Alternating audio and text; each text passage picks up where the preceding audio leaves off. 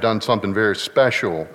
This is the Bible that belonged to my father the day he had the stroke, and he died 4 days afterwards. He preached from this Bible down at Chadbourne Church. He preached the sin sermon. He called people to conviction, said it was a powerful sermon. He went home that afternoon and had a stroke at the kitchen table. I was with him when he passed.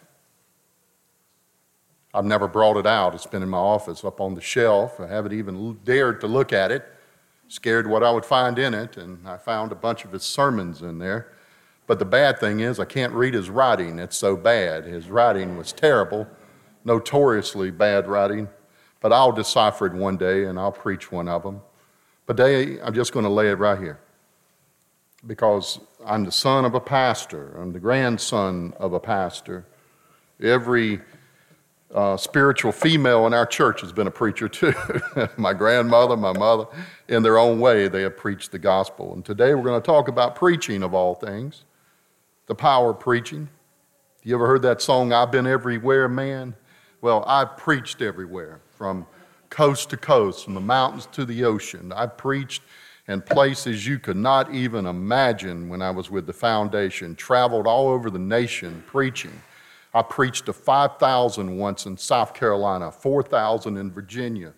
The one in South Carolina was a powerful message, and God has opened up the door for me to share the gospel, and he sent me here to preach the word, to let God's word be known.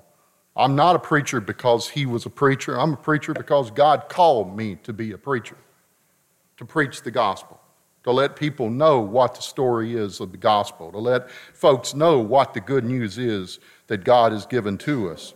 And here in Acts, in the 10th chapter, we see that Peter, he began to preach, to speak. And I now realize how true it is that God does not show favoritism, but accepts men from every nation who fear him and do what is right. You know the message God sent to the people of Israel, telling the good news of peace through Jesus Christ, who is Lord of all. You know what happened throughout Judea, beginning in Galilee after the baptism that John preached, how God anointed Jesus of Nazareth with the Holy Spirit and power, and how he went around doing good and healing all who were under the power of the devil because God was with him. We are witnesses of everything he did in the country of the Jews and in Jerusalem. They killed him by hanging him on a tree, but God raised him from the dead on the third day and caused him to be seen. He was not seen by all the people, but was witness whom God had already chosen by us who ate and drank with him after he rose from the dead. He commanded us to preach to the people and to testify that he is the one whom God appointed as judge of the living and of the dead. All the prophecies and the prophets testify about him, that everyone who believes in him receives forgiveness of sins through his name. Let us pray. Dear Lord, open up our hearts on this Easter Sunday that we may hear the gospel proclaimed. Let us know that this is our message, this is our moment, this is our word with you, O divine creator. You had this in mind from the very beginning when you put the first star in the heavens. You wanted us to come home. You've called us to accountability, to turn away from our own lives and turn to you. Lord, let us be your people in all that we do. We are humble and meek before you this morning, knowing the power of the cross and the empty tomb, how you have conquered sin and death so that we can claim this moment of celebration. Let us know the power of the gospel. In Jesus' name we pray. Amen. Years ago, when my father had first invited me to pray and to share the message, I was at a little church called Arapahoe over on the coast of North Carolina. He invited me to preach, and so here I am, a newly married man to Leona with only a few months, just a married life, and so we drive over together, and I get up and I preach all of just a little bit of time, just a few minutes, and God grabs hold of me. I knew then I had to proclaim the word, and I left the church that day, and so we talked in the car, and I told Leona I just had to just start preaching. And she said she knew. She said she knew she was going to marry a preacher, and it was just something she knew. And I said, well, I didn't know. And she said, but we already knew God had his hand on you. You just weren't letting him have his way. You were doing it your way. What happens when you share the gospel is an intimate and a very special moment. You show yourself. You show yourself in all your different colors, your humanity and your understanding, your ideas, and sometimes those ideas aren't the most advanced, but in the moment, God speaks through the word. You have been blessed at this church with the great preachers that have spoken from this pulpit and other pulpits that went before it. You've had great preachers that have come and shared the gospel.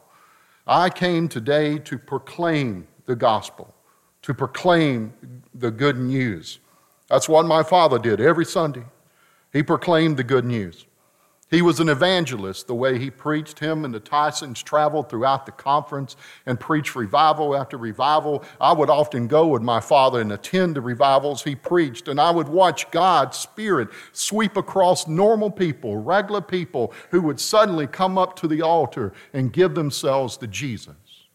I watched it as a young boy, fascinated by how people could end up in such a mess that they are, and now they suddenly need this help, and they come forward and they're able to turn it to Christ. See, I watched him proclaim the word with power and conviction, and he didn't hold back. He didn't mollycoddle anybody in what he said. He proclaimed the gospel boldly, and he called sin what it was, and he said the generation is sinful, and it's living in that sin, and it's dying in that sin, but you don't have to be bound by that sin. You can be free from that sin, he said. And I watched him as a young boy do this. And I said to myself, Dad, after the services, we'd ride together and I'd say, tell me more. And he would explain it. And he would say, you got to understand, sometimes you just got to tell people like it is. You can't be beating around the bush. You got to tell them to live your lives right and to live them for God and to give yourself to Jesus. And don't let it just be a one thing. Let it be an everyday thing, he would share with me.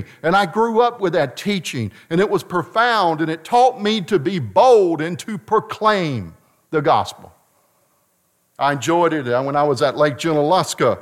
What happened was that I was invited to go speak in South Carolina, and it was the lay conference, and there were all the people there, the conference that were there, and I was the one that was able to preach because of Dr. Evelyn Laycock. She was a great teacher. She just passed away a few weeks ago up at Lake Junaluska. And she invited me to come, and I started to preach, and as soon as I started to preach to that crowd that day, a man in the first row fell out on the floor. He had a massive heart attack, even before I started the sermon. And he was laying on the ground, and of course I stopped, and we went down, and we had some doctors, and we had nurses and paramedics, and we had one of those things that has the shock, and we called the ambulance, and people were praying, and they were huddled together in circles, and some were crying, and the man was laying there, and he was in cardiac arrest. He was in a heart attack moment, and I'm standing there just praying to God, and then as soon as they took him away in the ambulance, everybody kind of looked around, and they wondered. And I climbed right back up in the pulpit and I said, sit down, folks, because now it's time you hear a sermon. And I preached my heart out that day. And the same people who were crying moments before came to the altar at the end, and they gave themselves to Jesus because they knew something special was going on. When you proclaim the gospel, you fear no man. You fear no one on earth, no matter if it's a king, no matter if it's a powerful person, no matter if it's a person with some extreme measure, you fear no person because the gospel is able to overcome all things. It's able to build a bridge between all people. It's able to heal and mend and bring together those who were at war can now be at peace through Christ. See, Peter is standing up that day and he says, I want you to know that God doesn't play any favorites. He doesn't have a favorite. You're all in need of my grace, God is saying. And everyone who preaches knows that. Billy Graham never divided people into the Baptist and the Methodist and the lost and the found. He preached at them all like they were all wretched sinners in need of the salvation of Jesus. Amen. I got a little carried away there, didn't I?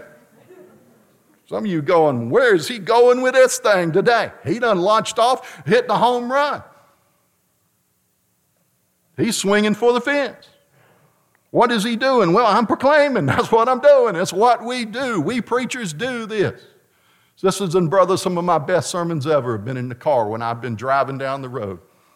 I'll see people do dumb things, and I'll start preaching up a storm at them in the car. Have you ever seen such foolishness out of a person? They cut me off going to Starbucks. I can't believe that person. And then I'll go into a whole sermon tirade. My poor family, they've heard it all. They've heard me proclaim everything. But proclaiming the gospel is not everything. It's the only thing. That's what it's all about. We are here for souls. We are here to know we belong to Him. And Paul is saying here, as well as Peter and all the prophets and all the apostles, that God is wanting us to hear the good news of peace through Jesus the Christ. So how do we preach the gospel? Well, you learn in seminary how to share the gospel, and you have 3 points, and you make a point, and you use a few references, and you use some literary person, and you quote them, and you make it where it's a strong, and you try to enforce it in some way. And the truth is, I don't understand that. It just don't make no sense to me. There ain't no formula. There ain't no technique. It is what it is. See, the Spirit drives the Word. And the Spirit today is driving the Word where it needs to be for the hearts who need to hear it. Because we're reaching a day in this country that I don't know if Easter is going to survive, or Thanksgiving is going to survive, or Christmas is going to survive. We have people who are not listening to the gospel. They're listening to other words that are not good news. They're other kinds of news. We need the gospel to be proclaimed in a powerful way, and we do that by the person, where it's a personal story. Well, Father couldn't speak the whole time he was passing. For 4 straight days, the stroke had taken away his speech, and he was not conscious. Every now and then he would come out of, I think, the sleep for a moment and then go back in, and we watched over him. And I thought to myself, here's a man who's preached all these sermons for 40-some years he preached. And here he is passing into the eternal, not able to speak the word. So as I was by his bedside, I was talking with him the whole time and saying, what do you think? Do you remember this sermon? Do you remember this place we served, this town we were at, this adventure we took? And I was speaking that to try to connect to him on a personal level. I don't know if he heard me or not. I don't know. The doctors, they said they didn't know. They said you never know with a stroke if the person can hear or not. But that didn't stop me. I kept telling the story over and over again. You remember when we went together and we went over to California, or we went over to that place, or you were there and you were helping, and I just described it time after time as we're sitting there, and I sat in the chair and we talked, and I talked the whole time, and I said, you remember when we went with Granddaddy and went fishing down at the ocean, and I was sharing the story, because stories is what we're all about. Everybody here's got a story. Everybody here has got a story. I asked this morning how many people had been to the sunrise service for 10 years, and a bunch of hands went up, right? Then I asked 20 years, and some hands went up. 30 years, hands went up. 40 years, a few hands went up. And then they wouldn't let me do no more because they said I was starting to reveal their age. Well, if you've been to 40 years of sunrise service, you've seen a lot of things, I would say. You've seen some preachers that if their sermon blew away, they couldn't preach. You've probably seen that. You've probably seen some who were so caught up in their message that they just lost sight of themselves. You've seen all kinds of things. You've seen storms, and you've seen light, and you've seen shadow, and you've seen darkness, and you've seen funny things, and you've seen sad things. I know we've seen it all. See, the story is always a personal story. The reason the Christian faith, it caught fire, was it wasn't about an idea, it wasn't a philosophy, it was a person. And a person came up to you and said, you need to know what happened to me, my story. I was born in the church. As a little boy, I came to the church. I've known church people my whole life. I'd sit there with my mother with my cowboy hat and my six-shooter in church. I grew up hearing my daddy preach and watching people respond and being a part of that and stepping into the role when God called me to that. I understand the stories God gives, and it's always personal because Easter is personal. Christ didn't die for anybody. He died for you and me. It's very personal. He's given His life for us so we can live. Without Him, we have nothing. Only with Him can we have everything. See, it is personal. We've tried to make the faith somehow lack a personal connection, and we tried to make it where it's a formula or it's an idea or it's a philosophy or it's some liturgy or it's some theology, and we've lost the real meaning of what the Christian faith is all about. It's the reason we are here. God put us here for a reason. Do you honestly think your life is meant to be lived and then you're going to die and be in the cold ground? Do you honestly think all the love you've ever wanted to have is somehow going to escape into a vapor that will become nothing in the midst of eternity?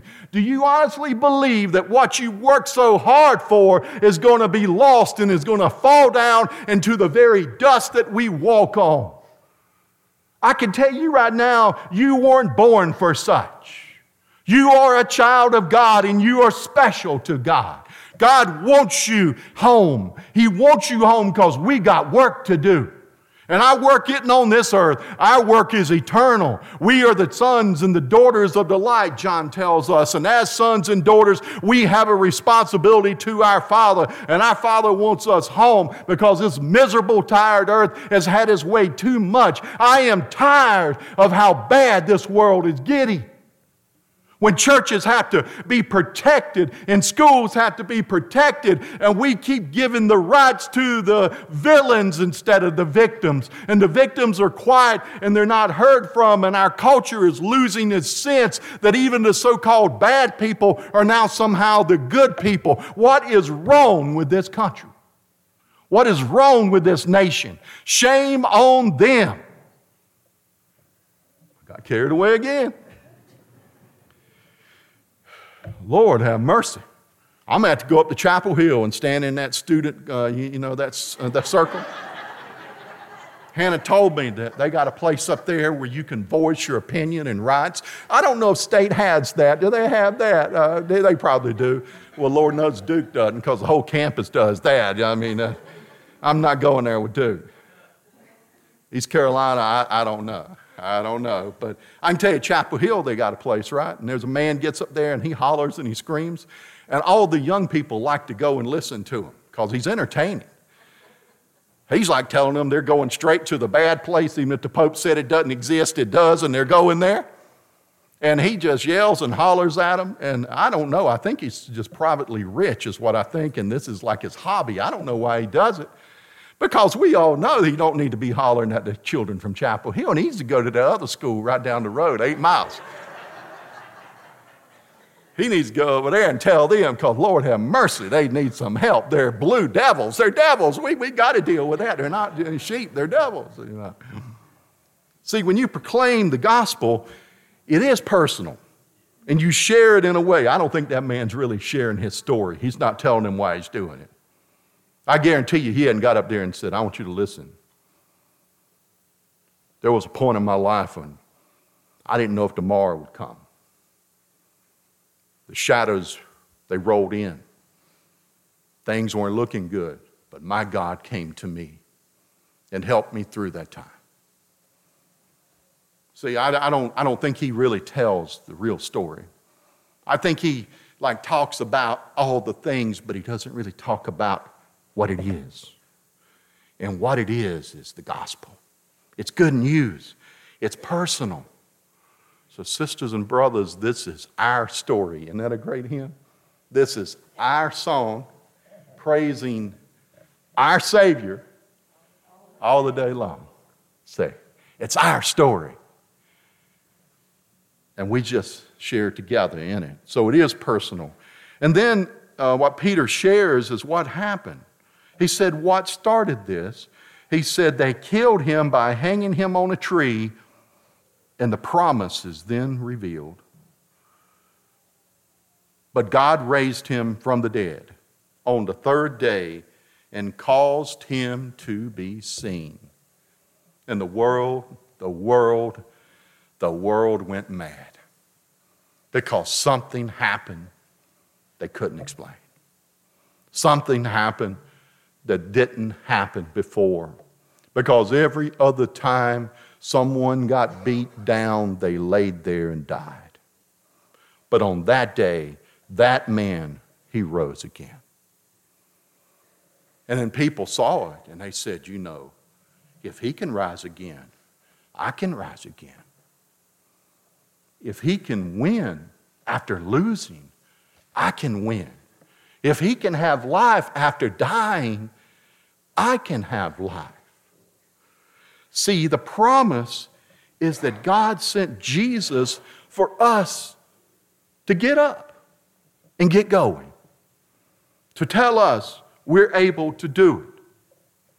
We all need a pep talk. We all need to be lifted up. There's times we get down. There's times that we're beaten down. There's times people fail us and we feel hurt by other people and we're hurt by ourselves and we just feel beaten down. How many of you have ever felt just beaten down? I know I have. My Lord, have mercy. There's been times when I wonder if I would ever get through. But I tell you, I stood in there and I stayed with him and I watched him, and at 3:33 on that Thursday morning, he passed to God. And I was okay with it. I wasn't angry. I wasn't bitter. I wasn't scared. Because God's already made this promise to me and to him, and we committed our lives to believe in this and to trust in this and to know this. There's a lot of bad men out there. But all it takes is a good man to turn to the gospel, and the promise is met. See, Jesus, he rose again. And that's the great mystery of Easter. That's the thing that can keep us going as the faith. Because they're trying to do away with what we believe in. I tell you, they are. They don't want it. They don't want us to give hope. They don't want us to give love. They don't want us to give peace. They don't want us to give harmonies. The world wants to beat us down. It wants to take everything we got. It wants to use us and abuse us and cast us to the side. The truth is, the world's got no good in it except the one who holds to the promise that Jesus is the Christ. He was not seen by all the people, but by witnesses whom God had already chosen. Now, the question we have to ask is, are we chosen? I know that's a hard question. Does God want us? Does God really want us? Us? I mean, why does God need me? If you're asking that question, you're on the right trail. Because God can take the little and make the big. God can take the one who is afraid and make the one who is brave. God can take the one who's lost and they become found.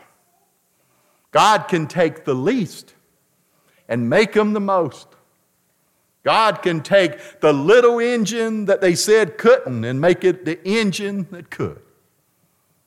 God takes us just as we are and makes us into who he wants us to be. And my daddy and mama worked hard to create me the way I am, but I'm not who I am because of them. I am who I am because of Jesus. And they celebrated the day that I recognized that I didn't need them, I needed the Lord. So I told my brother after we did the service and we were going through the stuff in the house, and I said to my brother, I said, this Bible right here, it's mine. He said, are you sure you want that Bible? Don't I need that Bible? And I said, no, you don't need the Bible. I said, you got a Bible. This is my Bible. I'm taking this Bible. He said, well, I'll take the car. And I said, okay, you take the car, and I'll take the Bible. My car had something owed on it, and I didn't want to spend that money on an owed car. Because Daddy had just bought a car. I don't know why he did. I mean, he didn't consult me. He should have. I'd have told him, no, don't buy a car. But he went and bought a car, and there was money owed on the car. And my brother, he has some extra money. He's always been real tight on money. And so I said, well, you take the car, and I'll take the Bible. Because, see, there's nothing owed on the Bible. The Bible's free. It's already been paid for. There's no lien on the Bible. Nobody going to come take my Bible from me. It's my Bible. See my Bible? It's torn. It's worn. He wore this thing out. He preached from it. Here's a letter in here. I wonder if there's money in here. I got to open this up. My Lord, there may be. Told you I hadn't been in it. But the treasure isn't the letter in there, or even the sermons, or his terrible handwriting. The treasure is he preached the same gospel I preach with the same conviction for the saving of souls. See, he witnessed to the power of the gospel. So I said, brother, you take the car and I'll take the Bible and we're settled. He said, fine. He, of course, paid off the car and now he drives around in a nice car and I got a worn out Bible. But I still think I got the better of the deal. Because things of this earth aren't worth as much as we think they are. I've seen too many families fight over land. Don't you fight over land. I've seen them fight over possession. Don't you fight over possessions. Oh, I know I'm meddling in your business right now, but don't do it. Give it to them. They want it, give it to them. Say, here, you take it. Don't be fighting over stuff you don't need to be fighting over. Don't you deny the kingdom's power in your life and the love you can have in your families. I'm tired of people fighting each other all the time over things they're supposed to be sharing in love. Be generous with one another. Be kind to one another. Love one another. Know what's best for the other is best for you. Be open with your heart and with your life. Love the Lord with all of your heart and all of your soul. See, I got carried away again, but I got a little personal, so y'all were like, whoa, the preacher, he's getting meddling now. He's personal. Sisters and brothers, if Easter don't have no pull to it, no punch to it, then I don't know why we're here today. If a person can't hear what the gospel is saying, and some are saying, well, he's just up there talking. There's no order to what he's saying.